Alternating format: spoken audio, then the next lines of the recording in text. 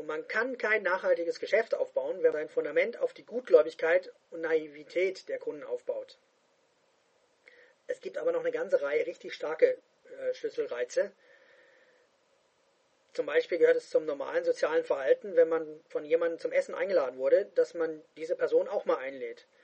Caldini hat da auch einiges drüber geschrieben. Im Verkauf kann man das so anwenden. Sie waren also auf der Produktsuche und haben sich in einem Geschäft das Produkt von einem Verkäufer erklären lassen.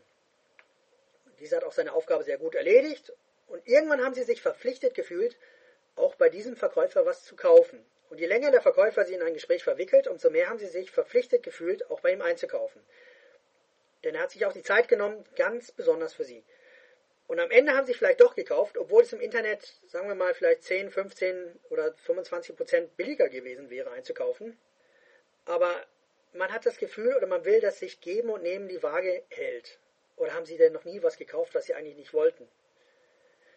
Nochmal zur Verdeutlichung. Jeder verantwortungsvolle Vater bringt seiner Tochter bei, dass sie ihre Drinks und Rechnung selber zahlt, damit sie nicht diese gegenseitige Verpflichtung gegen sich arbeiten lässt und in Anführungszeichen ungebetene Schulden aufbaut. Denn mit jeder bezahlten Rechnung fühlt sie sich ihren Verehrern mehr verpflichtet und es ist ein ungeschriebenes Gesetz, also von Männern und Frauen gleich gesehen, dass eine Frau verfügbarer ist, wenn sie sich ihre Rechnung beim Ausgehen zahlen lässt. Oder ein weiteres Beispiel. Jemand, der sein altes Auto verkauft, wundert sich, warum er mit einem so schlechten Verkaufspreis davonläuft, obwohl der veranschlagte Preis schon so niedrig war. Wieso denn? Er hatte einfach keinen vernünftigen Spielraum zu handeln. Oder ein Käufer wundert sich, warum er sich doch zu einem so hohen Preis hat hinreißen lassen, einfach weil der Verkäufer einen überhöhten Preis als Verhandlungsbasis veranschlagt hatte. Ich komme dir entgegen, jetzt musst du mir entgegenkommen. Das ist das Prinzip. Also zum Beispiel hat Nikita Khrushchev dieses Prinzip schon 1960 für sich genutzt, als er vor den Vereinten Nationen einen Schuh auszog und anfing mit seinem Schuh auf den Tisch zu knallen. Manche behaupten ja sogar, dass er den Schuh in seiner Tasche dabei hatte und nicht seinen eigenen Schuh ausgezogen hatte. Und er hat damit die Vereinten Nationen während dem Kalten Krieg total in Schrecken versetzt. Oder ein Versicherungsvertreter nutzt dieses Gefühl der gegenseitigen Verpflichtung für sich, um an Empfehlungen zu kommen. Es wird also nach einem missglückten Verkaufsgespräch der Kunde aus dem Verkaufsdruck entlassen. Das wird gemacht, indem der Versicherungsvertreter die Unterlagen demonstrativ in seine Tasche einpackt, diese zumacht und beiseite stellt. Also das Verkaufsgespräch wird damit auch noch psychologisch abgeschlossen. Dann lehnt er sich zurück und fragt, ob die Beratung jetzt zufriedenstellend war. Und der Kunde, der jetzt aus dem Verkaufsdruck raus ist, ja, natürlich war das toll. Ne? Der Verkäufer sagt dann, okay, Sie haben jetzt ja selber nicht abgeschlossen. Sie wollen doch wenigstens, dass Ihre besten Freunde auch so gut beraten werden. Und nach einer ein- oder zweistündigen Beratung ohne Abschluss fühlt der Kunde sich verpflichtet, wenigstens dem Versicherungsvertreter Empfehlungen im eigenen Umfeld zu geben, wo sich dieser dann noch so viel Mühe gemacht hat. Ich erkläre jetzt nur einfach mal, was für ein Prozess hier abläuft. Jetzt erstmal ganz ohne Wertung. Aber genau deswegen ist auch ein Newsletter so ein kraftvolles Werkzeug. Ein potenzieller Kunde trägt sich in Ihrem Newsletter ein, lädt ein oder mehrere tolle Artikel oder Filme, Videos oder sonst was runter oder nimmt an einem kostenlosen Online-Minikurs teil und gibt sich immer mehr der Verpflichtung in Anführungszeichen hin, auch bei Ihnen einzukaufen. Auch wenn Sie nicht der billigste Anbieter sind. Es entsteht ein Gefühl der Verpflichtung bei den potenziellen Kunden.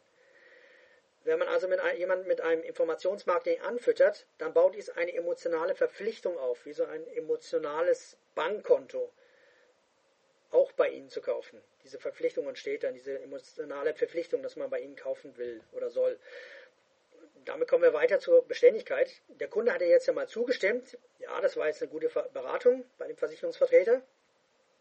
Jetzt zu sagen, dass man keine Empfehlung geben will, würde die eigene Integrität und Wahrhaftigkeit in Frage stellen. Man hat ja gesagt, das war eine gute Beratung. Und jeder Mensch erwartet eine gewisse Integrität von sich selber. Jetzt Nein zu sagen, würde einfach nicht diesem Bedürfnis entsprechen. Nach dieser großen Bitte, einen Rentenvertrag abzuschließen, ist eine kleine Bitte, also die um Empfehlung, eine willkommene Fluchtstrecke für den Kunden. Obwohl der gleiche Kunde wahrscheinlich niemals eine Empfehlung ausgesprochen hätte, wenn man ihn direkt fragt. Okay, wie gesagt, ich erkläre diesen Prozess jetzt. Achtung, in diesem Fall ist das hochmanipulativ und im Normalfall wird er seine Freunde anrufen und sie vor dem Vertreter warnen, wenn der mal aus dem Haus raus ist und der sich nochmal genau überlegt, was er selber da gemacht hat, dass er einfach da Empfehlungen rausgibt. Wenn wir eine Entscheidung getroffen haben, dann tendieren wir dazu, stur auf dem Kurs zu bleiben und die Entscheidung zu rechtfertigen. Auch wenn das manchmal nicht logisch ist.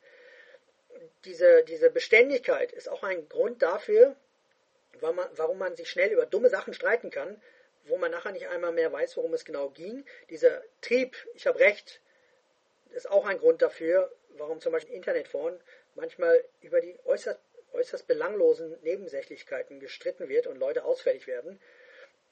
Aber das eigentliche Thema, womit jetzt ein Thread im Internet angefangen hat, wird völlig außer Acht gelassen. Und selbst aus diesem Grund ziehen Leute vors Gericht, ohne dass es wirklich noch um die Sache geht. Es geht um das eigene Ego letztendlich und die eigene Beständigkeit, dass man glaubhaft sein will. Dann gibt es noch eine andere Sache, auch ein starker Motivator. Wir schauen, was andere machen. Sind Sie zum Beispiel abends mal ausgegangen und sind vor dem Restaurant umgedreht und haben ein anderes Restaurant aufgesucht. Und mit sehr hoher Wahrscheinlichkeit sind Sie kurz reingegangen, haben den Besitzer in der Ecke an einem Tisch hinter einer Zeitung gesehen. Der Raum war ziemlich leer, andere Gäste waren auch nicht da und Sie sind rausgegangen und weitergelaufen. Und Sie gingen zu einem anderen Restaurant und dort mussten Sie erstmal 20 Minuten an der Bar warten, bis Sie einen Tisch zugewiesen bekommen haben. Der Raum war voll und es war auch recht laut. Man konnte sich ja nicht mal richtig unterhalten. Aber Sie haben gewartet. Und tags zuvor hatten sie sich bei einer Würstchenbude angestellt, obwohl 5 Leute vor ihnen in der Schlange waren. Und sich dauernd fragten in der Schlange, Mensch, was mache ich hier überhaupt? Ich muss so lange warten. Aber sie haben schön brav gewartet, bis sie an der Reihe waren. Und sie wussten nicht einmal, ob es gute Würstchen sind oder ob frisches Fett für die Pommes gebraucht wurde. Die Erklärung ist ziemlich einfach. Wir Menschen schauen, was andere machen und orientieren uns danach. Bevor man sich was bei eBay bestellt, schaut man zum Beispiel die Bewertung des Verkäufers an. Und weil man sieht, dass andere Leute diesen Verkäufer als gut empfinden, fühlt man sich darin bestätigt, auch bei diesem Verkäufer einzukaufen. Sie machen es, weil andere diesen Käufer gut fanden, also kann der Verkäufer ja nur gut sein. Was andere gut finden, muss gut sein und was andere schlecht finden, muss ja schlecht sein. Und wir tendieren dazu, Ja zu sagen, wenn wir von jemandem um einen Gefallen gebeten wurden, den wir kennen. Das kommt auch dazu, das kann man auch für sich arbeiten lassen. Diese Motivatoren, dass man sich zum Beispiel verpflichtet fühlt, wenn jemand nett ist, beständig in Entscheidung sein zu wollen, die sind viel nachhaltiger als die Angst vor Verlust und Gier. Vor allem, wenn es darum geht, dass die Nachhaltigkeit des Geschäftes nicht verloren geht, das darf man nicht vergessen, das ist ganz wichtig. Und vor allem schlägt der Bullshit-Detektor nicht Fehlalarm, weil man nichts zu befürchten hat. Kommen wir zur nächsten interessanten Information bezüglich der Schlüsselreize und psychologischen Trigger. Knappheit. Knappheit wird gerne mit Angst vor Verlust verflochten. Der Mensch wird mehr motiviert, wenn er denkt, etwas verlieren zu können, als wenn er es hätte dazugewinnen können. Also man hat Angst, das zu verlieren, was man schon hat. Das ist ja auch das, was besonders viele erfolgreiche Geschäftsleute antreibt. Die heimliche Angst, alles zu verlieren und wieder dazustehen, wo er früher mal war. Für Außenstehende ist diese Angst oft völlig irrational, aber darauf kommt es ja nicht an. Knappheit funktioniert zum Beispiel in der Form von Deadlines, also ein Preis, der nur innerhalb einer gewissen Frist gilt. Oder limitierte Gelegenheiten, limitierter Vorrat. Wichtig ist, diese Knappheit auch rational zu begründen. Wir nehmen jetzt zum Beispiel nur noch 87 Leute in unserem bezahlten Newsletter auf. Das riecht schon nach Unehrlichkeit, vor allem wenn die Bestellseite aus dem Internet nicht verschwindet und alle 6 Wochen so ein Angebot kommt. Das funktioniert aber sehr gut, wenn die Bestellseite im Internet verschwindet und stattdessen eine Seite dasteht und sagt, hey, zurzeit nicht verfügbar, tragen Sie Ihre E-Mail-Adresse ein, wenn Sie informiert werden wollen, wenn wir wieder online sind. Oder dass man sagt, auf der Seite, ein Abonnement ist derzeit nicht verfügbar, Punkt. Das ist viel glaubhafter, als wenn man sich nochmal reintricksen kann und einschreiben kann. Die ganze Botschaft in der Gesamtheit ist ja unglaubhaft, wenn das trotzdem weitergeht. Sie können mit der Knappheit die Gier auf eine gute Art nutzen, indem Sie zum Beispiel den Preis anheben, aber dem Kunden die Chance geben, innerhalb eines gegebenen Zeitraums noch zum alten Preis einzukaufen, weil das für den Kunden berechenbar ist und er wird damit nicht mit der Bratpfanne über den Kopf geschlagen. Die Spielregeln, die sind von Anfang an klar. Ehrlichkeit ist auch ein sehr starker psychologischer Trigger. Wahrscheinlich ist es der wichtigste Schlüsselreiz überhaupt. Wenn ein Unternehmen, welches Informationsprodukte verkauft, darüber klagt, dass die Umsätze zurückgehen, dann ist ein Problem wahrscheinlich die Ehrlichkeit. Es geht jetzt nicht darum zu diskutieren, wie ehrlich man ist oder nicht. Es geht darum, dass Ehrlichkeit ein ganz starkes psychologisches Verkaufsinstrument ist. Kunden sind schlau, die sind sogar sehr schlau, die sind hoch informiert. Was viele nicht verstehen ist, dass man an einem Werbetext sehen kann, was verdeckt werden sollte. Wenn zum Beispiel Dinge nicht angesprochen werden oder Halbwahrheiten ausgesprochen werden oder mit falschen Testimonials gearbeitet werden. Ehrlichkeit bedeutet eine höhere Response. Nicht beim ersten Mal unbedingt, aber definitiv, wenn man von Empfehlungen abhängig ist oder wenn man einem Kunden mehrmals was verkaufen will. Ehrlichkeit kann man zum Beispiel für sich arbeiten lassen, indem man zeigt, wo Schwachstellen sind. Niemand ist perfekt. Ich hatte schon gesagt, also perfekt zu erscheinen ist suspekt. Wie gesagt, 4,5 Sterne sind kraftvoller aus 5 Sternen. Man zeigt, wo der Kratzer ist, aber zeigen Sie dann den Kratzer an einer Stelle, wo es nicht so wichtig ist. Der Leser fragt ja sowieso, wo der Haken ist. Also geben Sie ihm den Haken, zeigen Sie, hey, hier ist der Haken. Eine Möglichkeit in der praktischen Anwendung ist zum Beispiel, das Kleingedruckte nicht kleiner zu schreiben. Das zeigt indirekt, dass man nichts zu verbergen hat. Schaffen Sie Glaubwürdigkeit, indem Sie Ihre Schwächen erwähnen oder die nicht krampfhaft versuchen zu verstecken. Der Leser wird umso offener, desto mehr Fragen und Einwände Sie ansprechen, bevor sie auftauchen. Was sind die Schwächen Ihres Produktes? Sind darin die Gründe enthalten, die den potenziellen Kunden davon abhalten, zu reagieren und zu kaufen? Gehen Sie auf die Schwächen ein. Es verleiht Ihnen Glaubwürdigkeit. Der Interessent führt ganz praktisch eine Unterhaltung mit sich selber im Kopf. Und Ihre Aufgabe ist es, diese Unterhaltung im Kopf des Interessenten, sich da einzuklinken und teilzunehmen. Und je schneller und je geschickter Sie mit Ihrer Geschichte oder Ihrer Information an diesem Gespräch im Kopf des Interessenten teilnehmen, umso besser sind die Resultate. Mir fällt zum Beispiel die Geschichte von jemandem ein, der in den USA Äpfel verkauft hat, und zwar via Versand. Und die Äpfel wurden an einem Berg angepflanzt und mit der Garantie, dass man einfach die Äpfel zurückschicken darf, wenn man nicht zufrieden ist. Einfach um zu zeigen, hey, wir sind überzeugt von unserem Produkt. Eines Tages zog ein Hagelsturm über die Plantage und alle Äpfel waren beschädigt.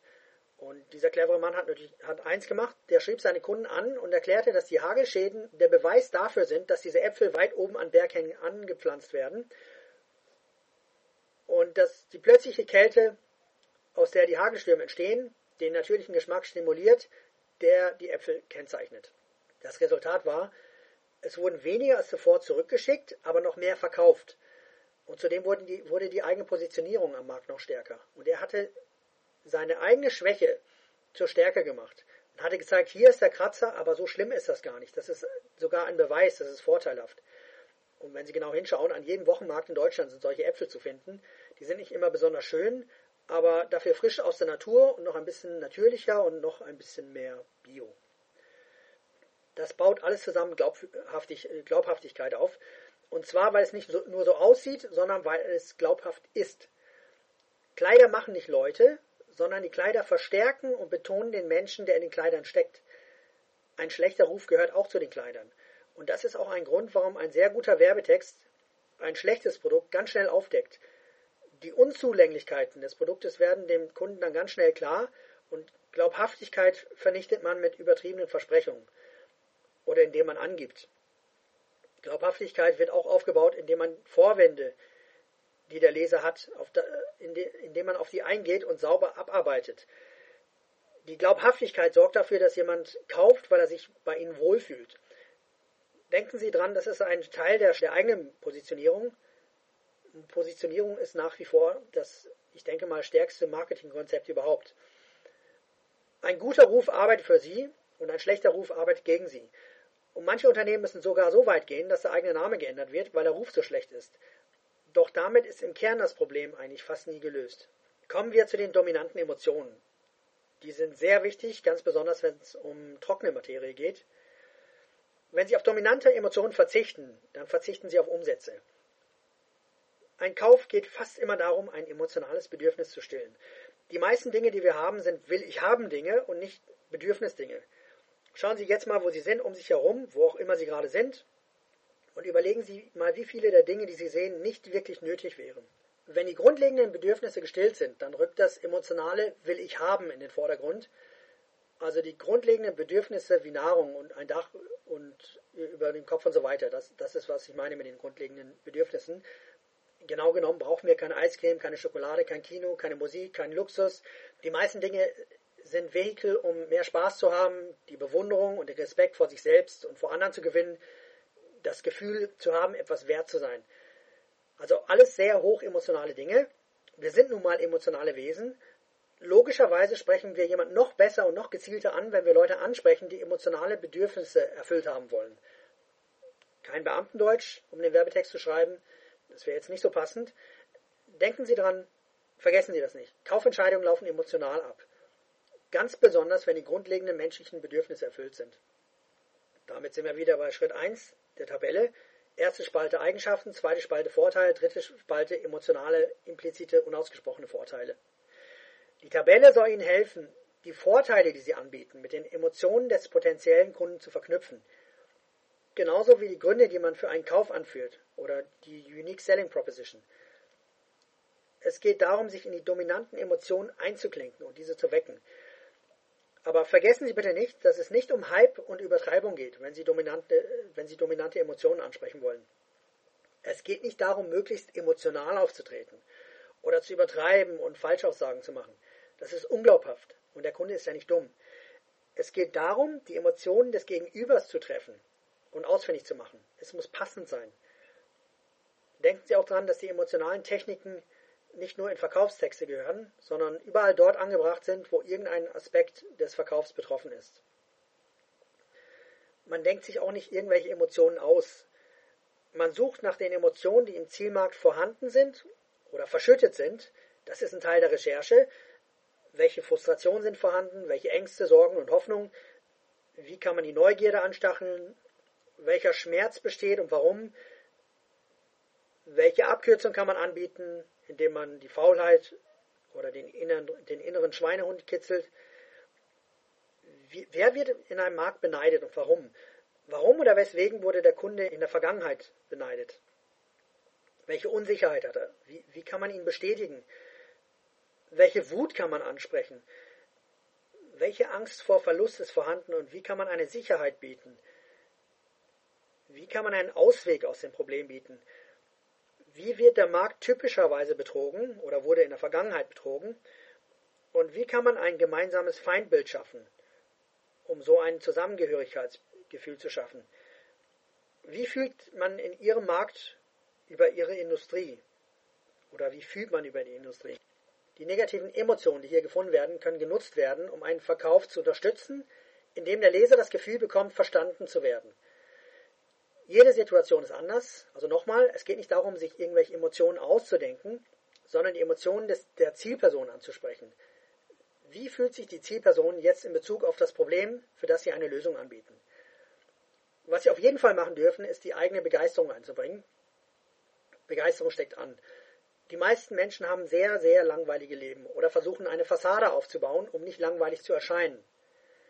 Begeisterung steckt an, weil jeder mehr davon im eigenen Leben haben will. Begeisterung und Hype sind zwei völlig verschiedene Sachen. Aber sorgen Sie dafür, dass Ihre Begeisterung authentisch ist. Klinken Sie sich mit der Begeisterung in die dominanten Emotionen ein. Es erleichtert den Verkauf ganz dramatisch. Und zwar, weil Begeisterung die relevanten und fassbaren dominanten Emotionen des potenziellen Kunden aktiviert. Und dann zeigen Sie, wie Sie zum Beispiel diese negativen Emotionen erfüllen oder beschwichtigen können oder beseitigen können. Es ist ein ganz cleverer Weg, sich erst mit den dominanten, schlummernden, vorhandenen Emotionen zu beschäftigen und diese zu finden, um dann zu schauen, welche dieser Emotionen besonders dominant ist. Die Aufgabe liegt darin, die Vorteile Ihres Produktes mit dieser besonders starken Emotion zu verknüpfen. Wie gesagt, die Emotion zu erfüllen oder zu beschwichtigen. Passen Sie aber auf, dass Sie Ihr Gegenüber jetzt nicht emotional dumm anmachen und unhöflich sind. Das kann leicht passieren. Sie dürfen jetzt zum Beispiel nicht sagen, hey, du siehst ganz schön alt aus wegen deiner Haut. Das kommt nicht so gut an.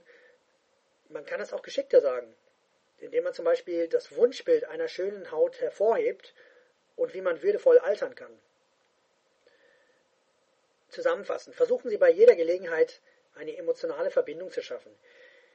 Ich will es so sagen. Sind Sie in der Lage, ein Problem des Marktes besser auszusprechen oder zu formulieren, als er es selber kann? Also ein Problem in Worte zu fassen, was die Zielperson vielleicht nicht so gut in Worte fassen kann, und das dann so zu formulieren, dass sie sich emotional in das Problem einklinken und die Lösung einfacher und anschaulicher aufzeigen können. Die Emotion hilft Ihnen, eine zusätzliche Dimension obendrauf zu setzen, und die Begeisterung setzt noch eine weitere Dimension obendrauf. Kommen wir zum nächsten Punkt, Und zwar die Genauigkeit, spezifisch zu sein.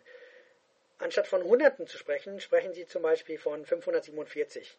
Es gibt in diesem Bereich ganz viele Regeln, also im Bereich Werbetexten, wann man eine Zahl ausschreiben soll und wann man diese als Zahl zeigt.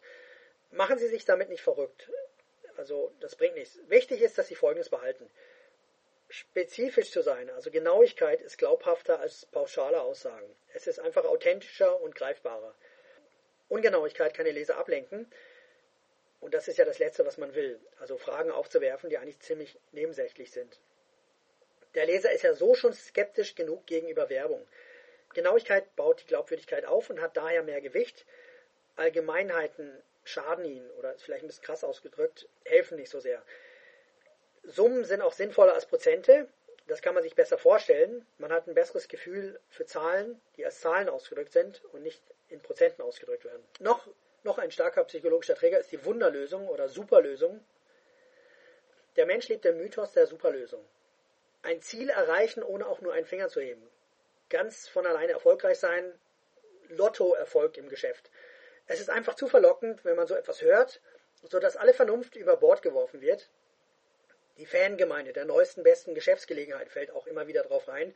Nicht unbedingt, weil sie jetzt dumm wäre, sondern weil die Story so unglaublich verlockend ist, sich so unglaublich verlockend anhört. Es gibt zwei Lösungen. Entweder Sie haben ein super Produkt, dann setzen Sie alles dran, dass es auch als eine ultimative Lösung präsentiert wird und dass Sie Ihre Zusagen auch einhalten können.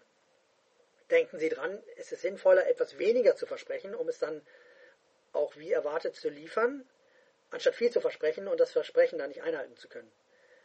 Wenn Sie zu viel zusagen und das nicht einhalten, dann gehören Sie in die Kategorie, die so tut, als hätte sie das Superprodukt, die Superlösung, und es möglicherweise nicht hat. Das Resultat ist natürlich, dass Sie Ärger und Verlust sozusagen verfolgen werden von den Kunden. Verkäufer lieben diese Story der ultimativen Superlösung, weil diese auch so gut zieht. Typischerweise gibt es eine gewaltige Umsatzsteigerung bei einem so neuen Produkt, wo es um die Superlösung geht. Und kurz danach bricht alles zusammen, weil das Produkt nicht das hält, was es in der Werbung verspricht. Oft verstehen die Initiatoren gar nicht genau, was sie da überhaupt gemacht haben und werfen alle Gewinne dem zusammenbrechenden Geschäft hinterher, um krampfhaft mit Werbung nochmal alles zu retten. Und am Ende ist genauso viel Geld übrig wie vorher. Und zudem muss man auf die fetten Gewinne durch Nachfolgeprodukte verzichten. Es ist viel besser schon am Anfang zu zeigen, dass man vertrauenswürdig ist, weil dann kann der Kunde ja auch wieder kaufen. Und das ist eins der allerkräftigsten Geschäftskonzepte überhaupt, wiederkehrende Kunden zu haben. Jeder weiß, dass es die Wollmilchsau nicht gibt, auch wenn man sich wünscht, dass es die gäbe. Die Frage ist halt die, wenn Sie so ein Superprodukt haben, wie können Sie Ihre Werbebotschaft so auf den Punkt bringen, dass man erkennt, wo die Vorteile liegen, sodass der Leser nicht mehr loslassen will? Ich habe hier eine Geschichte, um nochmal zu zeigen, was ich damit meine. Wenn ein Buschmann in der Kalahari-Wüste nach Wasser sucht, dann macht er sich eine Affenfaust zunutze. Das heißt, er gräbt ein Loch in einen Termitenhaufen, gerade groß genug, dass eine offene Affenfaust durchpasst. Und in dieses Loch steckt er in dem Termitenhaufen jetzt eine ganze Reihe von Dingen, die Affen lieben, zum Beispiel Melonenstücke oder saftige Amarulas. Die Früchte kennen Sie vielleicht aus dem Film Beautiful People, wo die Affen und Elefanten von den Früchten besoffen werden. Der Trick dabei ist, dass der Affe die ganze Zeit zuschaut, während das reinsteckt, dass er das auch sieht. Und jetzt entfernt der Buschmann sich und der neugierige Pavian, der springt auf den Termitenhügel zu, steckt die Hand in das Loch, um die Leckereien rauszuholen. Doch der Pavian hat jetzt die leckere Frucht in der Hand und die schließt sich dabei zu einer Faust. Und die kann er nicht aus dem Loch rausziehen, ohne die Frucht fallen zu lassen, weil das Loch zu klein ist. Und jede Rationalität des Affen ist weg. Ich weiß ja nicht, wie rational Affen sein können, aber jedenfalls will er die Frucht nicht loslassen. Und das hält auch, weil der Termitenhügel, der ist extrem hart, das ist sehr harter Sand. Und in dem Moment kommt der Buschmann an, legt blitzschnell eine Leine um den Hals des Affen und in den nächsten Tagen bekommt der Affe nur salziges Futter zu fressen und baut einen wahnsinnigen Durst auf. Und sobald der Buschmann die Leine löst, rennt dieser halb verdurstete Affe zu der nächsten geheimen Wasserquelle und der Buschmann braucht nur hinterher zu rennen und wird direkt zur Wasserquelle geführt. Und jetzt stellt sich die Frage, was stellt bei Ihnen diese leckere Frucht dar, sodass der Leser nicht mehr loslassen kann. Das hängt zum einen auch davon ab, wo Ihr typischer Interessent im eigenen Leben steht, welche Schlüsselreize den ansprechen und welche nicht, je nach seiner Lebenssituation. Dafür gibt es die Maslow'sche Bedürfnispyramide. Maslow war ein Psychologe, der 1908 geboren wurde und der ist für sein Bedürfnismodell bekannt geworden, welches in der ursprünglichen Form die 5 menschlichen Bedürfnisse in 5 Hierarchien eingestuft hat. Sie soll halt erklären, welche Motive den Menschen zur Handlung bewegen, was natürlich sehr interessant ist, wenn man eine schlagkräftige Verkaufsbotschaft entwickeln will. Stellen Sie sich jetzt mal ein Dreieck vor, an dem eine Spitze ganz oben ist vom Dreieck. Also ein ganz normales Dreieck und wir gehen von oben nach unten. Oben ist die Selbstverwirklichung. Danach kommt soziale Anerkennung und Wertschätzung. Unten dran, also ungefähr in der Mitte vom Dreieck, soziale Beziehung. Darunter Sicherheit und ganz unten körperliche Grundbedürfnisse, Existenzbedürfnisse. Maslow sagt, dass das Fundament der Drang ist zu überleben. Also ganz unten im Dreieck. Die menschliche Psyche ist sehr eng an diese Stufen gebunden und baut sich aufeinander auf. Wenn also die Sicherheit zufriedengestellt ist, kümmert sich der Mensch um soziale Bedürfnisse. Die aktuellen Bedürfnisse auf jeder Stufe blenden gewissermaßen die darüber liegenden Stufen einfach aus. Der Mensch interessiert sich nicht wirklich dafür. Wer also zum Beispiel in seinem Geschäft ums nackte Überleben kämpft, hat wenig Interesse an sozialen Bedürfnissen oder sozialen Kontakten. Also wie gesagt, ist ein Grund dafür, warum Existenzgründer sich so oft von ihrem sozialen Umfeld abkapseln, weil vieles noch nicht so gesichert ist. Es kann aber auch natürlich passieren, dass ein Mensch mit hohen Schulden, der sich somit auf den unteren 2 Ebenen befindet, die Probleme selektiv ausblendet und sich einen schönen Cabrio kauft, solange dies nicht erkennbar die Bedürfnisse der unteren 2 Ebenen gefährdet. Und eine einfache Richtlinie ist, je weiter unten die Zielperson in der Pyramide ist, umso wichtiger sind die Bedürfnisse. Je weiter oben der Zielmarkt ist, umso wichtiger ist das Will ich haben. Das ist jetzt nur eine Richtlinie, das ist keine absolute Wahrheit. Ist der Kunde jemand, der sich auf den obersten 2 Stufen befindet, dann sollte sich die Botschaft der Überschrift auch auf die Bedürfnisse dieser Ebenen beziehen. Also genau gesagt, dieses Will ich haben, Selbstverwirklichung, Image und so weiter. Am besten recherchieren Sie einfach mal selber im Internet, was es mit dieser Maslow'schen Bedürfnispyramide auf sich hat. Ist jemand weiter unten in der Pyramide angesiedelt, dann ist beispielsweise Sicherheit wichtiger. Zudem habe ich den Eindruck, dass in einzelnen Lebensbereichen Personen verschiedene Bedürfnispyramiden haben. Wer zum Beispiel gerade mit einem neuen Hobby anfängt, will erstmal Sicherheit haben, sich aber gleichzeitig im Job noch mehr verwirklichen. Das hängt alles irgendwie zusammen. Also das ist einfach mal eine Teilwahrheit. Das muss jetzt nicht als absolute Wahrheit gesehen werden, diese Bedürfnispyramide. Die praktische Anwendung liegt zum Beispiel jetzt in Überschriften, dass man die Überschriften je nach den Bedürfnissen oder den Will ich haben der Zielgruppe formuliert. Der billigste in seiner Klasse oder der teuerste in seiner Klasse, in seiner eigenen Klasse. Power bekommt einen neuen Namen, zuverlässig, leise, sparsam, Design, Farbe, je nachdem, was für die Zielgruppe besonders interessant ist an einem Produkt. Beruhigend teuer kann für das obere Preissegment in einem Markt genauso wichtig sein wie Rabatte oder billige Preise im unteren Preissegment des gleichen Marktes. Oft ist es notwendig, den Preis vom Produkt zu entkoppeln, indem der Preis an eine Erfahrung oder an Gefühle, die durch die Erfahrung entstehen, gekoppelt werden. Die Marketingbotschaft kann dadurch völlig verändert werden. Leidenschaft und Spaß ist auch eine Möglichkeit, den Preis vom Produkt zu entkoppeln. Besonders hochpreisige Produkte verkaufen sich einfacher, wenn der Preis in den Hintergrund gerückt wird und somit zur nicht erwähnenswerten, in Anführungszeichen, Nebensache wird. Koppelt man die Bedürfnisse mit den typischen menschlichen Emotionen und dem persönlichen Nutzen des Produktes oder ihrer Dienstleistung, dann ist man auf dem besten Weg, einen spitzen Werbetext zu bekommen. Grundlegend geht es also darum, sich zu fragen, wie die eigenen Werbetexte diese emotionalen Schlüsselreize triggern können, welche mit diesen Bedürfnissen der Wertschätzung gekoppelt sind, denn damit werden auch die hohen Responsraten verbunden. Eine große Gefahr liegt halt, wie schon gesagt, darin, dass man das Will ich haben mit brauche ich, weil notwendig, dass man das verwechselt. Je weiter es in der Pyramide nach oben geht, umso relevanter wird das irrationale Will ich haben. In welcher Situation befindet sich der Interessent? Nehmen Sie einfach diese Maslow'sche Bedürfnispyramide zur Hilfe, um die Überschrift nochmal genau auf die Bedürfnisse einer spezifischen Kundengruppe auszurichten. Oder ganz am Ende, wenn der Text fertig ist, nochmal die Überschrift anhand dessen zu überprüfen. Auch wichtig, je weiter oben man in die Pyramide schaut, oder je weiter oben man die Leute anspricht in der Pyramide, umso weniger sollte der billige Preis ein Haupteinkaufskriterium sein. Also sollte auch weniger genannt werden da, weil es einfach weniger zählt. Hier kauft man oft, gerade weil es teuer ist, Schmuckstücke oder Vasen, die so teuer sind, dass man ein ganzes Haus dafür kaufen könnte. Es gibt auch einen anderen Ansatz, dass man einfach mal schaut, wo steht der Interessent. Wir gehen also mal ganz weg von dieser Maslow'schen Pyramide und schauen uns das mal anders an. Wie weit ist der Interessent im Markt fortgeschritten? Gene Schwartz hatte auch einiges drüber geschrieben. Wie weit ist der Interessent im Markt fortgeschritten? Die Frage ist, wie man ein Produkt und die Werbebotschaft einem immer aufgeklärteren Markt präsentiert. Ein ungezielt angesprochener Kunde wird in der Regel nicht kaufen, ganz egal wie gut der Werbetext ist.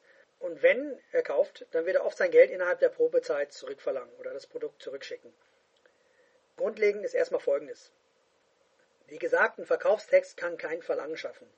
Er kann nur vorhandene Sehnsüchte, Wünsche, Träume, Ängste, Hoffnungen, Sorgen auf ein Produkt fokussieren. Je nachdem, wo ein potenzieller Kunde sich befindet, wird er halt vom Werbetext angesprochen oder nicht. Das ist auch ein Grund dafür, warum eine Überschrift den einen anspricht und den anderen nicht. Aber auch ein Grund dafür, warum eine alte Überschrift oder Betreffzeile nicht mehr funktioniert. Der Markt hat sich möglicherweise einfach nur weiterentwickelt. Sie können keinen Jugendlichen, der zum ersten Mal auf einem eigenen Roller sitzt, mit einem Dreirad hinter dem Ofen vorlocken. Genauso wenig können Sie einen Offroad-Motorradfahrer dazu bewegen, sein Motorrad gegen einen 50-Kubik-Roller einzutauschen. Wo ein Jugendlicher sich noch die Nase am Schaufenster platt gedrückt hat, um seinen Roller nochmal zu sehen, den er bald zum Geburtstag nach dem Geburtstag kauft oder was, wird der gleiche Jugendliche so einen Roller in wenigen Jahren wahrscheinlich gar nicht mal erst beachten, wird ihn völlig übersehen. So, das Beispiel ist jetzt vielleicht ein bisschen sehr einfach, doch es zeigt, wie ein Markt sich voranentwickelt. Genauso muss sich eine Marketingbotschaft und die Vorgehensweise weiterentwickeln. Die Wahrnehmung zwischen dem jugendlichen Rollerfahrer und dem eingefleischten Motocrossfahrer ist so verschieden, dass diese durch wie eine psychologische Mauer getrennt ist. Auf der einen Seite der Mauer ist eine völlige Gleichgültigkeit zu finden und auf der anderen Seite der Mauer ein intensives Interesse. Der Trick liegt in der Relevanz des Angebots zur Unterhaltung, die der potenzielle Kunde mit sich selber führt. Sie haben jetzt zum Beispiel ein sehr gutes Produkt, aber der Markt weiß gar nicht, dass er ein Problem hat, welches Ihr Produkt lösen könnte. Das ist ein sehr schwieriger Markt. Der potenzielle Kunde ist sich gar nicht darüber bewusst, dass er ein Problem hat. Im Finanzbereich ist zum Beispiel dieses alte Denkmuster typisch. Egal, ob die Kurse fallen, die gehen bald wieder hoch, solange man nicht verkauft, hat man nichts verloren. Mein Banker macht das schon und der Rest ist uninteressant und die Politik hat das dann auch noch mit den Währungen im Griff, kein Problem. Eine Entscheidung gegen Einkauf beruht in dieser Phase auf Logik. Der Werbetext hat die Aufgabe, die verdeckten und verschütteten Emotionen zu wecken, um eine emotionale Kaufentscheidung herbeizuführen, die aber mit einer logischen Beweisführung untermauert wird. Der Preis spielt hier jetzt mal gar keine Rolle. Denn wozu soll man überhaupt Geld ausgeben, wenn man der Meinung ist, das Produkt nicht zu benötigen? Und deswegen sollte der Preis gar nicht erstmal erwähnt werden, weil das im Weg steht. Die Bedürfnisse sind so breit, dass diese nicht in einer Überschrift zusammengefasst werden können. Der Leser weiß in diesem Markt nicht, was Ihr Produkt ist und schon lange nicht, welchen Nutzen es bringt. Preis, Funktion, Produkt oder Bedürfnis dürfen Sie hier nicht nennen, weil es den Leser nicht anspricht. Eine direkte Ansprache würde zurückgewiesen werden oder einfach ignoriert werden. So, was soll man denn jetzt noch schreiben, zum Beispiel in der Überschrift? Was will man denn jetzt noch sagen, wenn Preis, Funktion, Produkt und Bedürfnis nicht genannt werden können? Die Lösung ist, dass man sich den Markt anschaut. Sind Sie in der Lage, ein Problem des Marktes besser auszusprechen, als er es selber kann, ein Problem in Worte zu fassen, was die Zielperson vielleicht nicht so gut in Worte fassen kann, um es dann so zu formulieren, dass Sie sich emotional in das Problem einklinken? Es braucht eine Identifikationsüberschrift. Das Echo einer Emotion oder einer Unzufriedenheit. Man soll jemand sein, der ein Problem für den Leser in Worte fasst, wie einen versteckten Traum oder eine versteckte Angst, eine häufige Missgunst und so weiter. Wichtig ist hier auch zu schauen, Verkaufsbuttons, die müssen ganz weit im Text unten sein, jetzt bei Online-Texten, Verkaufstexten, nach einer ganz starken Beweisführung. Das bringt gar nichts, einen Verkaufsbutton im Werbetext ganz oben anzubringen, weil der mit dem Preis noch nicht viel anfangen kann. Das Preis-Kosten-Verhältnis sagt dem überhaupt gar nichts. Der Preis soll also nicht hervorgehoben werden. Das heißt genauso, das Argument kostenlos zieht hier kaum, weil der Wert nicht erkannt wird. Das kann sogar hinderlich sein, denn mit kostenlos wird indirekt sehr deutlich angezeigt, dass es um einen Verkauf geht, aber der Nutzen ist ja noch gar nicht offensichtlich bis jetzt. Wenn ich jetzt Ihnen zum Beispiel mal ein kostenloses Grippergrups anbiete, dann ist es jetzt ja nicht wirklich interessant, weil Sie nicht wissen, was ein Grippergups ist. Okay, ich weiß es auch nicht, aber Sie verstehen, was ich meine. Der Name des Produktes bedeutet hier auch nichts und sollte gar nicht erwähnt werden. Immerhin weiß der Markt jetzt ja noch gar nicht, dass er ein Problem hat, welches Ihr Produkt lösen kann. Der Text darf auch nicht zu kurz sein oder zu viel an Wissen voraussetzen. Fachjargon und Fachbegriffe sollten weitgehend vermieden werden. Und knallen Sie vor allem keinen nichtaussagenden Slogan auf den Tisch. Damit kann man überhaupt nichts anfangen. Jetzt ist es vielleicht so, dass kein Verlangen besteht, aber der Kunde ein ungestilltes Bedürfnis hat. Das wäre jetzt ein Schritt weiter. Also der erste Schritt war, Sie haben zum Beispiel ein sehr gutes Produkt, aber der Markt weiß noch nicht, dass er ein Problem hat, welches Ihr Produkt lösen kann. Und jetzt ist es so, dass noch kein Verlangen besteht, aber ein ungestilltes Bedürfnis. Im Verkauf ist das ein bisschen so, wie wenn Sie einem Urwaldbewohner einen Außenbordmotor für sein Boot verkaufen wollen. Der hat kein Verlangen nach einem Außenbordmotor, weil er keine Ahnung hat, was das ist. Aber was er gerne hätte, wäre die Möglichkeit, schneller von A nach B zu kommen, um so oder durch die Stromschnellen durchzukommen, ohne das Boot ringsherum tragen zu müssen. Er hat also kein Verlangen nach Ihrem Produkt, aber er hat ein ungestilltes Bedürfnis. Und es fehlt ganz klar die Verbindung zwischen dem Bedürfnis und dem, was das Produkt für ihn leisten kann. Der Leser weiß vielleicht noch gar nicht, dass das Produkt das kann, was er haben will. Daher ist es sinnvoll, schon gleich am Anfang das Bedürfnis zu dramatisieren. Jetzt musst du schon wieder Jetzt musst du schon wieder dein Boot um diese blöden Stromschnellen herumtragen. Und du bist schon wieder 3 Tage unterwegs am Paddeln, um dort zu jagen, wo das beste Wild, also die besten Antilopen, gejagt werden können. An dieser Stelle wird noch gar nichts vom Außenbordmotor erwähnt. Auch die Produkteigenschaften sind nicht interessant. Dass der zum Beispiel sehr gut und zuverlässig startet, das bringt gar nichts. Oder 40 PS, 40 Pferdestärken Außenbordmotor, damit kann er nichts anfangen. Der weiß ja nicht mal, was ein Pferd ist. Oder dass die Antriebsschraube nicht tief im Wasser ist. Und der Vorteil wäre zum Beispiel, die Schiffsschraube kann nicht so leicht an Wurzeln und Ästen im Wasser beschädigt werden. Der kann damit noch nichts anfangen. Und im Laufe des Werbetextes wird dann das Produkt als die logische Lösung präsentiert. Das Bedürfnis oder Verlangen muss in der Überschrift herauskristallisiert werden, also ganz klar gezeigt werden, um den Leser emotional in den Text hineinzuziehen. Also so deutlich, dass der Leser sofort angesprochen wird. Die emotionalen Kräfte, welche diesen Markt geschaffen haben, müssen deutlich identifiziert werden.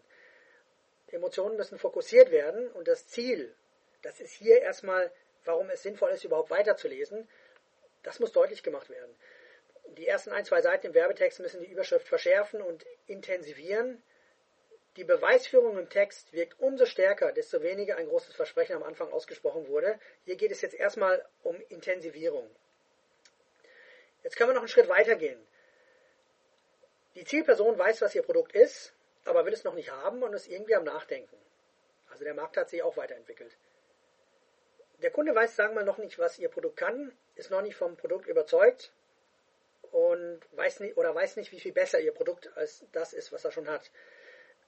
Der Verkauf in der Form von Nutzen darf jetzt schon viel mehr angesprochen werden, weil es ja klar ist, dass es um ein Produkt geht. Der hat jetzt zum Beispiel eine Bohrmaschine und Sie wollen ihm einen Akkuschrauber verkaufen. Genau genommen braucht er diesen Akkuschrauber ja gar nicht. Eine Bohrmaschine kann man 2 Jahre im Schrank liegen lassen und wenn man das mit einem Akkuschrauber macht, dann muss man erstmal eine neue Batterie kaufen, wenn die dann überhaupt noch zu kaufen ist. Und wenn man damit ein Loch in die Wand bohrt, dann ist man mit dem Schlagbohrer viel besser dran, weil man kennt das ja, mittendrin beim Schrauben, am Schrank zusammenschrauben, ist der Akku möglicherweise leer. Es gibt aber ganz andere Vorteile. Man muss jetzt nicht erst ein Kabel verlegen, gerade wenn es darum geht, im Garten eine Latte am Zaun wieder zu befestigen. Der Akkuschrauber ist handlich, er ist schick, er ist schon eher so wie ein Modeaccessoire in der Werkstatt. Okay, man könnte das jetzt noch weiterführen. Man muss jetzt nicht nur darauf pochen, dass es die tollste, neueste Akkugeneration im Schrauber ist, die da verbaut ist. Hier ist eine starke Beweisführung wichtig. Details, Dokumentation, neue Mechanismen, dass frühere Einschränkungen eliminiert wurden, die Alleinstellung, ein Track Record, wo kommen wir her, das ist sehr kraftvoll, um indirekt die Überlegenheit des Produktes zu zeigen. Und ideal ist, wenn der Verkaufstext dem Leser schon so viel brauchbaren Mehrwert bietet, dass es sich lohnt, den zu lesen, auch wenn man am Ende nicht kauft. Hier ist es besonders kraftvoll, eine Vertrauensperson aufzubauen, welche die persönliche Mission hat, das Leben des Lesers zu verbessern. Das schafft einen Erinnerungseffekt. Falls er nicht mal diesmal kauft, kauft er das nächste Mal. Es pflegt also die Liste und ist auch eine Alleinstellung im Markt. Und die Vertrauensperson übernimmt hier die Funktion eines Logos. Die Vorgehensweise wird gerne bei Gesundheitsnewslettern genutzt, wo der Arzt XY als die Vertrauensperson mit einer Lebensmission präsentiert wird. Oder auch bei Finanznewslettern. Da muss man auch aufpassen. Der Schuss kann nach hinten losgehen, wenn der Analyst nichts taugt. Ausschlaggebend ist die Wahrhaftigkeit der Vertrauensperson. Der Verkaufstext muss auch zu dieser Vertrauensperson passen. Es kann aber auch sein, dass die Zielperson einen Schmerz verspürt und prinzipiell weiß, wo Hilfe zu bekommen ist. Der Interessent ist jetzt schon ziemlich verzweifelt. Er weiß, dass er ein Problem hat, so zahnschmerzenmäßig. Problem jetzt hier, ich brauche eine Lösung. Und er weiß auch, dass es eine Lösung für das Problem gibt. Er verliert zum Beispiel Geld oder verpasst Gewinne oder, wie gesagt, Zahnschmerzen. Und was man will, ist eine Lösung, die das vorhandene Problem sofort behebt. Das Problem ist schmerzhaft und ständig im Bewusstsein des Interessenten. Aber das letzte bisschen fehlt noch. Oft ist es auch ein Verkauf innerhalb eines Verkaufstrichters, den man aufgebaut hat. Der Preis ist im Verkaufstrichter ein ganz besonders wichtiges Kriterium. Man darf auch stark verkäuferisch tätig sein, indem gezeigt wird, wie günstig der Preis im Verhältnis zum Nutzen ist, selbst wenn es um ein sehr hochpreisiges Produkt geht. Ein sehr gutes Preis-Leistungs-Verhältnis gibt es natürlich ja auch im Hochpreissegment. Es geht ja nicht immer um die günstigste Variante. Es gilt im Verkaufstext, alle noch vorhandenen Hürden und Einwände abzubauen. Es muss eine starke Beweisführung mit vielen Begründungen vorhanden sein, aber auch eine hohe empfundene Dringlichkeit. Und der Wert der spezifischen Lösung muss deutlich gezeigt werden. Aufschieberitis, also morgen mache ich das. Das ist ein ganz großes Problem. Aber auch die Angst, eine unkluge Entscheidung zu treffen. Nicht selten fehlt die Aktion dadurch, dass vorher schlechte Erfahrungen gemacht wurden in einem Markt, dass man sich zum Beispiel zuvor die Finger verbrannt hat oder schon schlechte Erfahrungen mit minderwertigen Produkten gemacht hat. Der Begriff kostenlos in Form von hochwertigen Prämien, Zugang zu Vertrauenspersonen oder anderen Extras kann hier absolut Wunder wirken, weil man den Wert hier schon viel besser einschätzen kann. Der empfundene Wert wird beim aufgeklärten Kunden erkannt. Also das sind die 4 Möglichkeiten. Erstens, Sie haben ein Produkt, aber der Markt weiß nicht, dass er ein Problem hat. Zweitens, es ist vielleicht so, dass er kein Verlangen hat, aber ein ungestilltes Bedürfnis. Drittens, jetzt weiß die Zielperson, was ihr Produkt ist, will es aber noch nicht haben, ist also am Nachdenken. Oder viertens, die Zielperson hat jetzt einen Schmerz und weiß ungefähr, wo man Hilfe bekommen kann. Und überlegen Sie sich, wo Ihr Markt steht. Bei technischen Produkten ist es oft so, dass der Markt gar nicht weiß, wozu das überhaupt gut sein soll, was man da anbietet. Wie gesagt, den billigen Preis dann hervorzuheben, das ist überhaupt nicht sinnvoll, weil der Wert ganz schlecht eingeschätzt werden kann. Hier mal eine praktische Anwendung, um das eigene Marketing zu überprüfen. Sie haben zum Beispiel das Problem, dass nur wenige eine E-Mail öffnen, aber dann aufgrund der E-Mail ganz viele bestellen. Also da, wo sie die E-Mail hingeschickt haben. Das heißt also auch, dass die Betreffzeile der E-Mail jetzt nicht besonders gut war und die Zielgruppe nicht optimal angesprochen hat, weil wenige die E-Mail aufgemacht haben.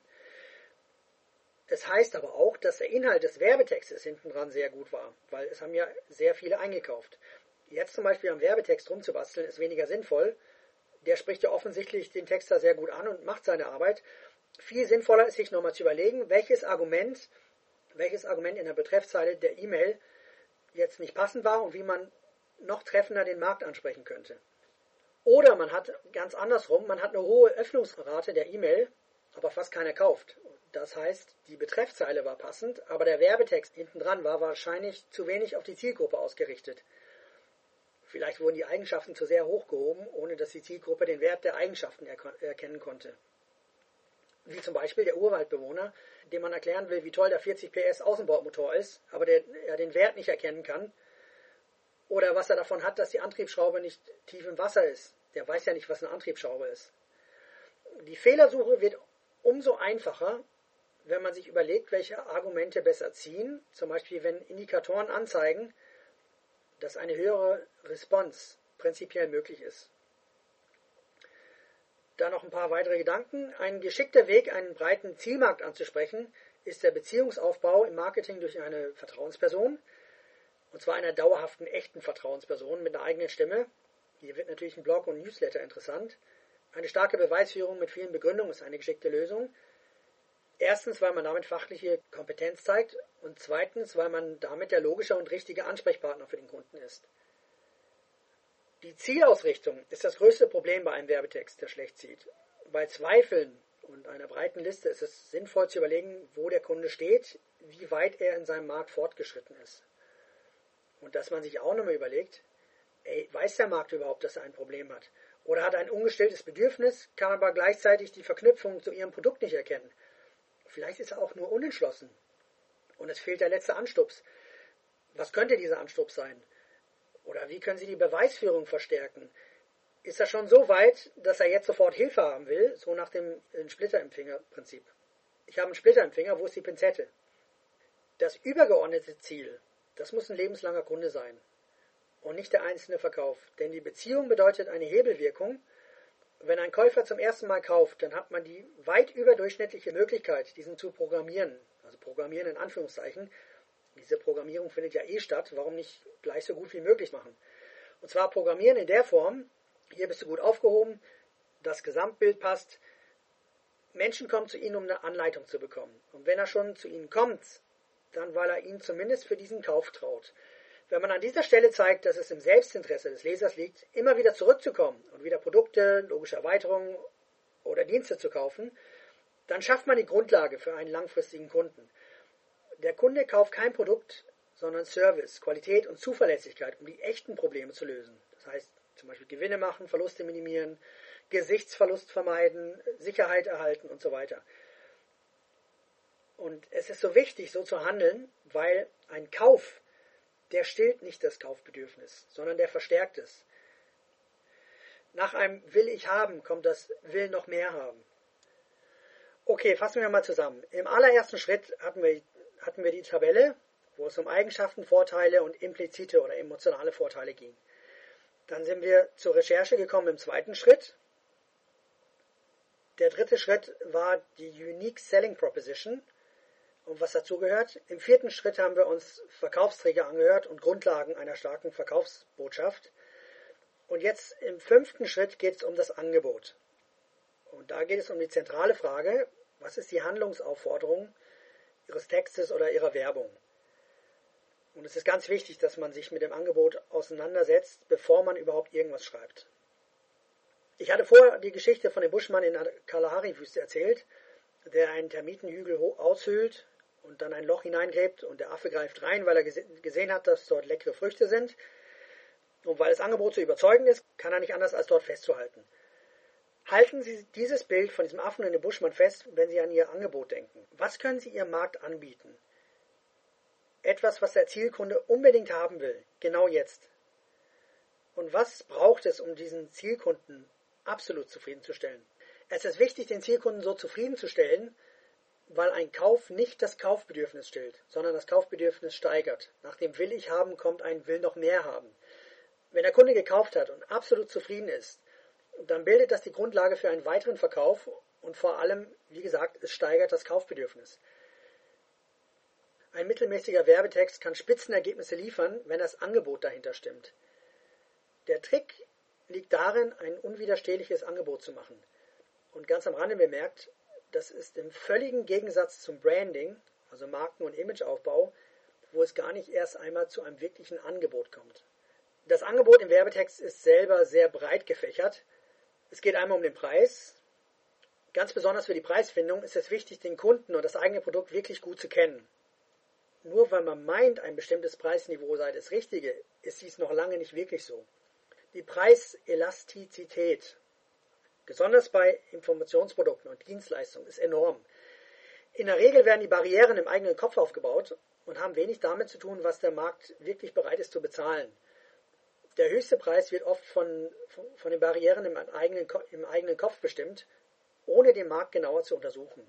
Auch interessant, für viele Kunden liegt der echte Wert darin, in der Lage zu sein, zu wissen, dass man in der Lage ist, das Geld für etwas auszugeben. Und das Wissen, das teuerste, das beste, die edelste Variante zu besitzen und wie man sich aufgrund dessen fühlt. Es geht ja nicht darum, dass der höhere Preis in einem 1:1 Maßstab zu einem höheren Wert steht. Aber für rund 20% der Kunden in einem Markt spielt der Preis eine untergeordnete Rolle. Zum Beispiel nehmen wir mal an, jemand bestellt einen Koch zu sich nach Hause, um sich und seine Freunde zu bekochen. So ein feines, mehrgängiges Menü. Ein völlig exklusiver Service, wo der Koch in der eigenen Küche was zubereitet. Man könnte für einen Bruchteil des Preises sich genauso über einen Lieferservice etwas zu essen liefern lassen oder einfach selber kochen oder einfach die Freunde in ein Restaurant einladen. Doch darum geht es nicht. Es geht vielmehr darum, dass man sich was gönnen will. Der Preis spielt hier eine völlig untergeordnete Rolle. Vielmehr geht es um das Wissen, dass man in der Lage ist, die edelste Variante zu beanspruchen. Der Preis steht in keinem vernünftigen Verhältnis zu dem höheren Wert, der geliefert wird. Jedenfalls, wenn man sich mal den wahren Wert des Essens anschaut. Aber darum geht es ja nicht. Auch klar, in diesem Markt gibt es eine Billigpreisvariante, genauso wie es die Exklusivvarianten gibt. Ganz einfach, wenn man ein Produkt zu einem besonders günstigen Preis verkaufen will, dann ist es sinnvoll, dies auch extrem hervorzuheben. Wenn es ein teures Produkt ist und der Preis nicht der Grund ist, warum man kauft, will man den Preis nicht hervorheben. Da ist es viel sinnvoller, den Gemütsfrieden, die persönliche Zufriedenstellung und Bestätigung in den Mittelpunkt zu stellen. Ganz am Rande bemerkt, das ist doch genau das, was eine Marke so stark macht. Es ist ein Teil des Angebots, etwas von einer Marke oder einer hochwertigen Quelle zu kaufen. Das Angebot ist die Summe dessen, was man auf den Tisch legt. Genau das, was der Kunde bekommt, wenn er Ihnen sein Geld gibt. Es sollte daher wirklich klar und deutlich sein, was der Kunde bekommt. Zudem müssen die Spielregeln verdeutlicht werden.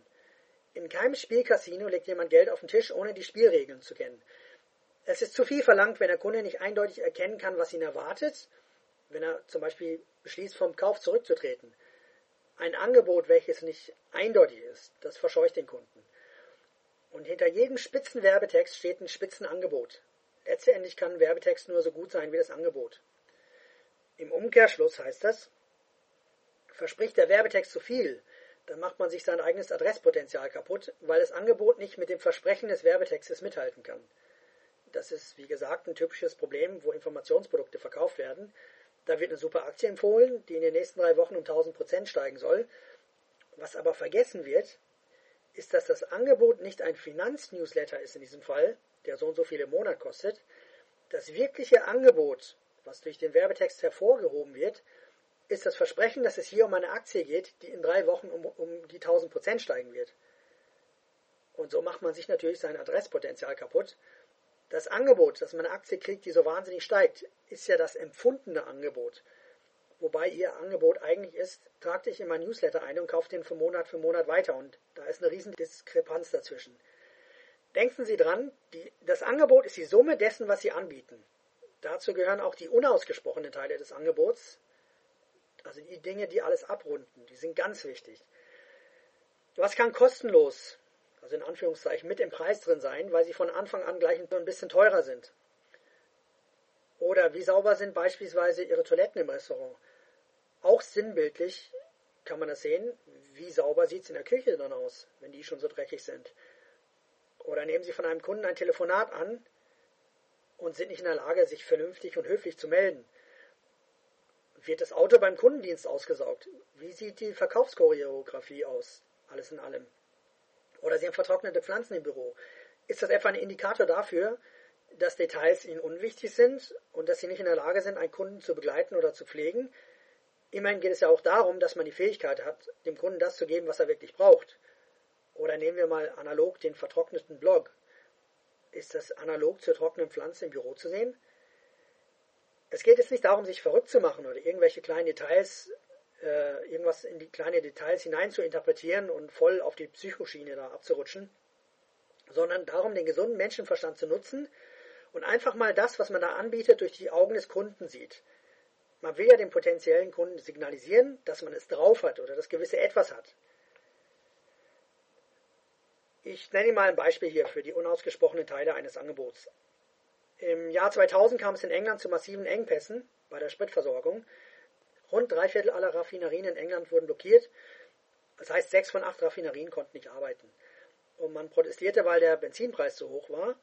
Und dazu kam dann auch, dass die Ölindustrie kein wirkliches Problem mit diesen Streiks hatte, weil es ganz vorteilhaft für die Preise halt in die Höhe trieb. Und man schätzt, dass zu dem Zeitpunkt rund 90% aller Tankstellen in England keinen Sprit mehr hatten. So, und als die Spritlieferung wieder anfing, wurde gewarnt, dass Autobesitzer bis zu 2 Wochen warten können, selbst nachdem die Blockade zu Ende war. Also es war nicht unüblich, mit seinem Auto an der Tankstelle zu übernachten. So, und jetzt hat irgend so ein super schlauer Tankstellenbesitzer mal was von Angebot und Nachfrage gehört. Der war gerade mit Sprit beliefert worden und weil er in einer starken Position war, hat er buchstäblich den Preis fürs Benzin verzehnfacht. Das funktioniert nun mal so mit Angebot und Nachfrage. Aber nicht mit gutem Marketing. Jegliche Art der Verführung blieb so auch komplett auf der Strecke. Und das gehört zum Verkauf. Die Verführung ist ein ganz wesentlicher Bestandteil im Verkauf. Und jegliche Überzeugung, auch in Zukunft hier zu tanken, wurde zerstört. Er hat keinen wirklichen Wert angeboten. Und zudem war sein Produkt noch ein simples, austauschbares Massengut, also ein Warengut, was nicht mehr exklusiv ist. Aber die Geschichte geht weiter. Natürlich waren die Kunden stinksauer und haben es fleißig im eigenen Freundeskreis erzählt, so eine Art Rache, und haben die Tankstelle boykottiert.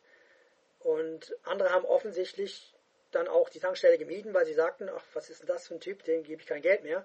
Kurz später konnte der Besitzer seine Tankstelle schließen, aufgrund seines super schlechten Marketings und miserablen Kundenservice. Sein Angebot hat nicht gestimmt, und zwar die Gesamtheit und die unausgesprochenen Teile. Er hat einen tollen Verkauf auf Kosten der Kundenbeziehung gemacht. Ob das jetzt wirklich so toll ist, ist die andere Frage. Natürlich, er hat eine tolle Story. Er konnte in wenigen Stunden so viel verdienen wie sonst in 2 Wochen oder so. Aber lohnt es sich dafür, die Nachhaltigkeit eines Geschäfts zu opfern? Und diese Geschichte wiederholt sich in ganz vielen verschiedenen Varianten, wo voll auf die Gier des Kunden angespielt wird. Oder indem mit dem Motivator Angst vor Verlust so eine Angst eingejagt wird und kurz später stellt sich raus, dass es doch alles nicht so schlimm ist. Diese Smash-and-Grab-Mentality ist schon sehr stark, wenn es darum geht, also um das Thema Internetmarketing geht. Der Begriff Smash and Grab kommt von kleinen Kriminellen, die in Autos einbrechen, einfach die Scheibe einschlagen und nach dem greifen, was vorhanden ist. Und das wird immer wieder gemacht, solange es gut geht. Aber das hat wenig mit einem nachhaltigen Geschäftsaufbau zu tun. Und nichts mit einem Geschäft, an dem man immer wieder und ständig Geld verdienen kann. Und das Internet ist voll von dieser Art von Geld im Internet verdienen Infos. Es ist eines der absolut wichtigsten Dinge im Geschäft, dass Ihr Geschäftsmodell wiederkehrende Kunden beinhaltet. Mit manchen Geschäften geht das besser als mit anderen. Auf jeden Fall hilft es, das Angebot geschickt und sinnvoll auszurichten. Es hilft Ihnen immer auch dran zu denken, dass es teuer ist, neue Kunden zu gewinnen. Und wenn Ihr Geschäftsmodell keine wiederkehrenden Kunden beinhaltet, dann sorgen Sie dafür, dass man sie weiterempfiehlt. Selbst die unethischste Person sollte kapieren, dass es sinnvoll ist, ethisch zu handeln, ehrlich zu sein. Schon allein, weil es leichter wird, Geld zu verdienen, indem man Kunden nicht vergrault. Erstens ist es teuer, neue Kunden zu kriegen. Und zweitens wird das dicke Geld verdient, das einfache Geld verdient, wenn man nachgelagerte Produkte verkauft. Es ist überhaupt nicht sinnvoll, wenn man ständig die Kunden ersetzen muss, weil man seine Kunden vergrault. Das macht doch keinen Spaß, so ein Geschäft. Denken Sie dran, das, was Sie anbieten, ist die Summe aller Dinge, die Sie anbieten. Das ist das Angebot. Nicht nur das, was Sie verkaufen, sondern die Verkaufschoreografie, das ist ein Teil des Angebots. Genauso wie eine verdreckte Toilette in einem Restaurant ein Teil des Angebots ist. Es ist ein unausgesprochener Teil des Angebots. Und an dieser Stelle wird Vertrauen gewonnen oder zerstört. Die Ehrlichkeit, die Echtheit und Dauerhaftigkeit, mit der Sie ans Werk gehen, das gehört dazu. Was auch aufgemacht wird, ist, dass eine Überlegenheit vorgespielt wird und die Konkurrenz so schlecht gemacht wird auf die Art und Weise. Wir sind die Einzigen mit der echten Ware. Was dabei vergessen wird, ist, dass man indirekt alle diejenigen auch gleich kritisiert, die in der Vergangenheit bei der Konkurrenz gekauft haben. Und damit sagt man, du hast bisher keine gute Entscheidung getroffen und das hört niemand gerne. Man tut sich selber gar keinen Gefallen, wenn man eine Überlegenheit vorspielt und man macht sich unglaubwürdig. Denken Sie daran, der unausgesprochene Teil gehört zum Angebot. Psychologen sagen, dass ein großer Teil unserer Kommunikation über die Körpersprache geschieht, also die teilbewusste oder unbewusste nonverbale Kommunikation. Manche Psychologen sagen, dass es rund 80 bis 95% der Kommunikation über die Körpersprache stattfindet. Also ähnlich wie beim Eisberg, wo rund 90% des Eises unter Wasser ist und man nur rund 10% zu sehen bekommt.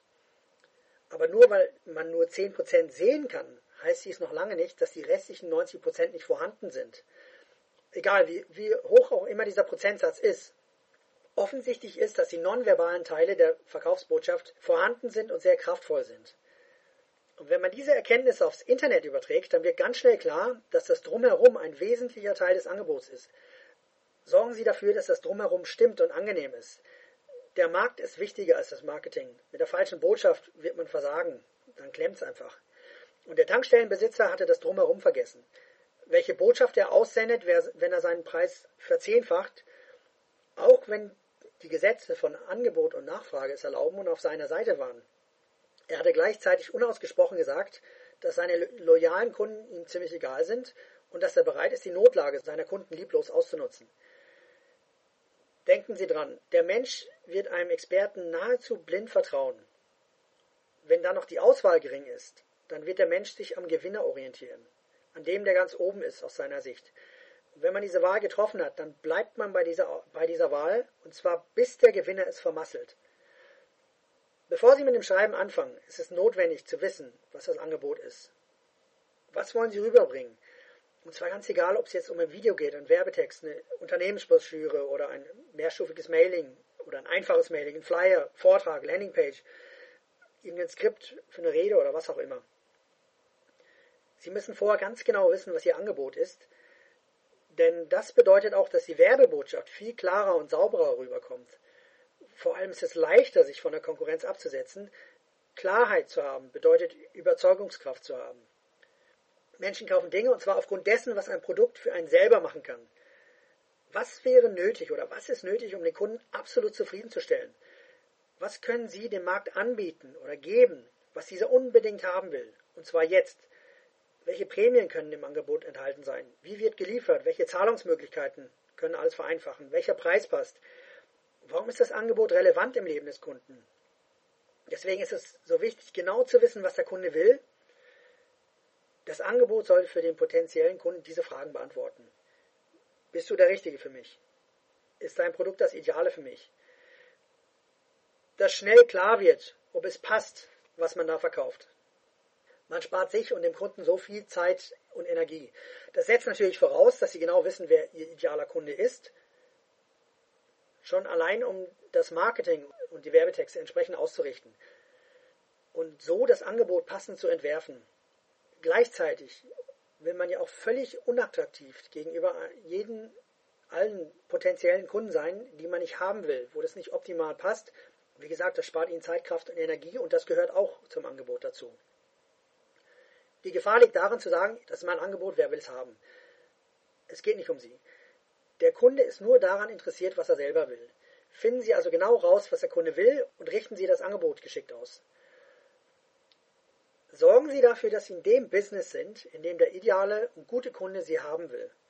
Versuchen Sie nicht alles für alle zu sein. Das klappt sowieso nicht. Man muss wissen, wer der Kunde ist und was dieser wissen muss, bevor er eine Bestellung macht. Welches sind die Fragen, die unbedingt beantwortet werden müssen? Weil es eine Hürde sein kann, wenn Sie dies nicht beantworten können, sodass der Käufer das Gefühl hat, nicht ausreichend Informationen zu haben, um einen soliden Kauf zu machen. Wenn Sie sich nicht ganz im Klaren darüber sind, bevor Sie mit dem Schreiben anfangen, dann garantieren Sie sich schon fast selber eine niedrige Response, also schlechtere Ergebnisse. Und beim Schreiben, was ich Ihnen jetzt alles erzählt habe, das ist natürlich im weitesten Sinne auch ein Skript für ein Video oder einen Vortrag, muss ja geschrieben werden. Das Angebot ist die Summe von dem, was Sie anbieten. Das Produkt oder die Dienstleistung, die Sie anbieten, Prämien, die vielleicht dabei sind, der Preis und wie gezahlt wird, wie geliefert wird, wie es mit der Garantie aussieht und im weitesten Sinne natürlich auch, ob Sie vertrauenswürdig sind. Auch was im Internet über Sie steht. Wie Sie sehen, es geht also um viel mehr als nur Preis und Produkt. Der Deal, der umfassende Deal, den man bekommt, das ist wichtig. Manchmal besteht das Angebot daraus, dass jemand eine kostenlose Broschüre anfordert oder einfach mehr Informationen anfordert oder sich in einen Newsletter eintragen kann, um so zum Beispiel einen mehrstufigen Verkaufsprozess einzuleiten, der aus verschiedenen Vorangeboten besteht. Das darf man auch nicht vergessen. Es geht ja nicht immer nur um den Verkauf, aber darum, was man dem Kunden verkaufen will, das ist mein Angebot, das ist die Handlung, die ich von dir haben möchte. Das Angebot kann genauso gut eine kostenlose Produktprobe sein, ein Katalog, eine kostenlose Vorführung, eine kostenlose Beratung, eine kostenpflichtige Beratung, eine Analyse oder eine technische Information sein. So, das waren jetzt die 5 wichtigen Punkte, die so wichtig sind, bevor Sie überhaupt anfangen, eine Werbebotschaft zu formulieren. Überspringen Sie das nicht, fangen Sie nicht gleich an zu schreiben, um nachher festzustellen, dass Sie am Markt vorbeischreiben. Also wie gesagt, der erste Punkt war die Tabelle, der zweite Punkt war die Recherche, dann kommt die Unique Selling Proposition, 4. die starken Grundlagen eines Verkaufs, die Schlüsselreize und Trigger Und 5. das Angebot. Jetzt ist es vielleicht so, dass diese Informationen zu überwältigend sind, dass Sie sagen, das ist so viel, das kann ich gar nicht greifen. Das ist jetzt erstmal gar nicht so wichtig. Es ging jetzt erstmal darum, den Denkprozess anzuregen. Im Prinzip tun Sie sich einen Gefallen, wenn Sie das jetzt immer wieder mal anhören und Sie werden jedes Mal Sachen hören, die Sie beim ersten Mal nicht gehört haben oder Sachen fallen Ihnen anders auf. Und das ist halt auch der Trick hinter diesen Informationen, dass Sie das einfach als eine Leitplanke sehen. Also eine Leitplanke sehen, die Ihnen hilft, einfach besser zu werden. Also ich bin Markus Trauernicht und ich wünsche Ihnen viel Spaß bei Ihrer Arbeit.